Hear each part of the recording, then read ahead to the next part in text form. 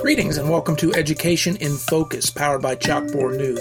I'm Dan McCaleb, Vice President of News and Content at the Franklin News Foundation, publisher of chalkboardnews.com. Chalkboard is a news website dedicated to issues related to K through 12 education. Joining me again today is Brendan Clary, Chalkboard's K through 12 editor. How are you, Brendan? I'm doing well, Dan. How about you? Doing well, thank you. We are recording this on Monday, October 23rd. Brendan, Chicago Public Schools have faced mounting criticism over a number of topics. The majority of students in the system can't read or do math at grade level. It has budget deficits and a significantly underfunded pension system that will cost taxpayers sooner or later. And now Chicago Public Schools wants $14.4 billion to renovate old and in some cases nearly empty school buildings. Why, Brendan? Yeah, it's a great question. And one of our freelancers, Austin Gergens, he looked into it and he said, why do they want to spend so much money on some of these school buildings that, are very old and in fact, in a lot of cases are underutilized. They don't have a lot of students in them.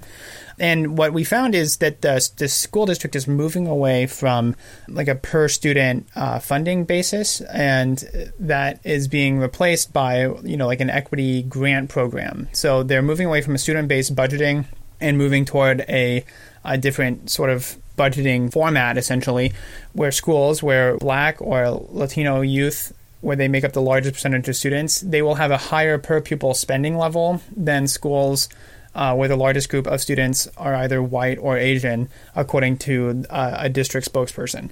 So that is, essentially a trend away from, this is how much money we're spending per student and towards certain schools, with certain demographic makeups, right? And so that I think is what we heard directly from the school district when we asked them why, is there so much money.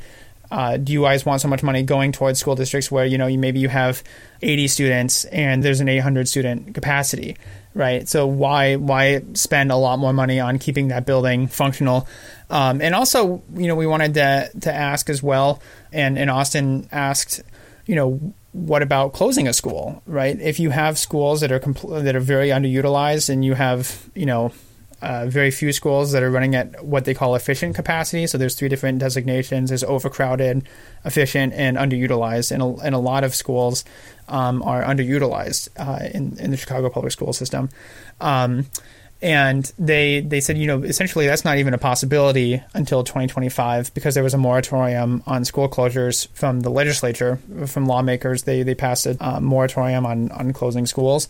And they said we don't want to speculate on any other closures like that, so don't even really consider it. Essentially, was the response. So that's as far as I can tell, there's been a shift away from, to answer your initial question, right? There's been a shift away from this is how much money we're putting towards each student, and we're going to put money toward school buildings in the name of equity and trying to get some of these target students of certain demographics, right, to increase the funding for those schools, and so that's what we can figure out right now. Looking at this specifically from a taxpayer's perspective, Brendan, not taking any other considerations into mind, I'm looking at a data point here where about 1/3 of the city's 573 schools are at less than 50% capacity. Again, from a taxpayer's perspective, that means that taxpayers are paying to heat these near-empty buildings in the winter, air condition them in the summer, certainly maintain them with janitorial services, any kind of building upkeep you need, staffing them. It seems like the logical taxpayer perspective conclusion, leaving these other issues out of it, would be to consolidate some schools. You take 2 or 3 schools, meld them into one. Yes, you have to make tough decisions about which schools to close, but as an elected school board, that would seem like that's the job to be done.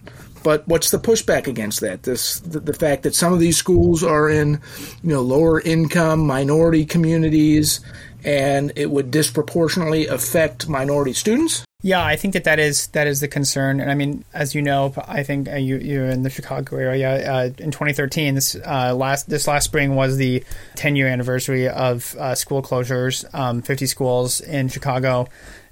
Thousands of students were left to try to find a different school district, or there was sort of the jumble there. And there has been a lot of there's been different reports on what were the effects of that, and how many students were maybe missed, or like they missed school because of that, or they stopped going to school altogether.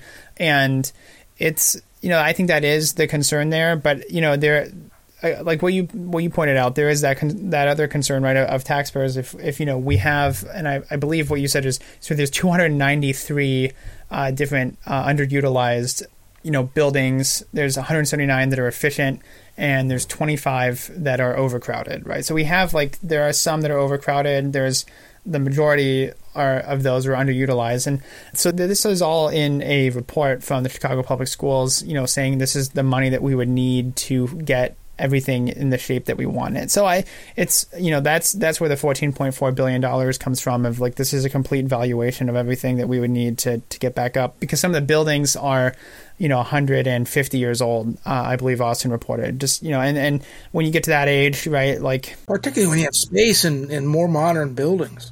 I'm looking at another data point. Chicago student enrollment has dropped about 27% over the past 20 years. Chicago has seen outmigration. Chicago, the city, population-wise, has seen net outmigration for something like 7 or 8 consecutive years, meaning it's losing population, so that student enrollment number is not really expected to come back. It would seem to me that just they'd have some sort of long-term usage plan that could guide them in making decisions like this.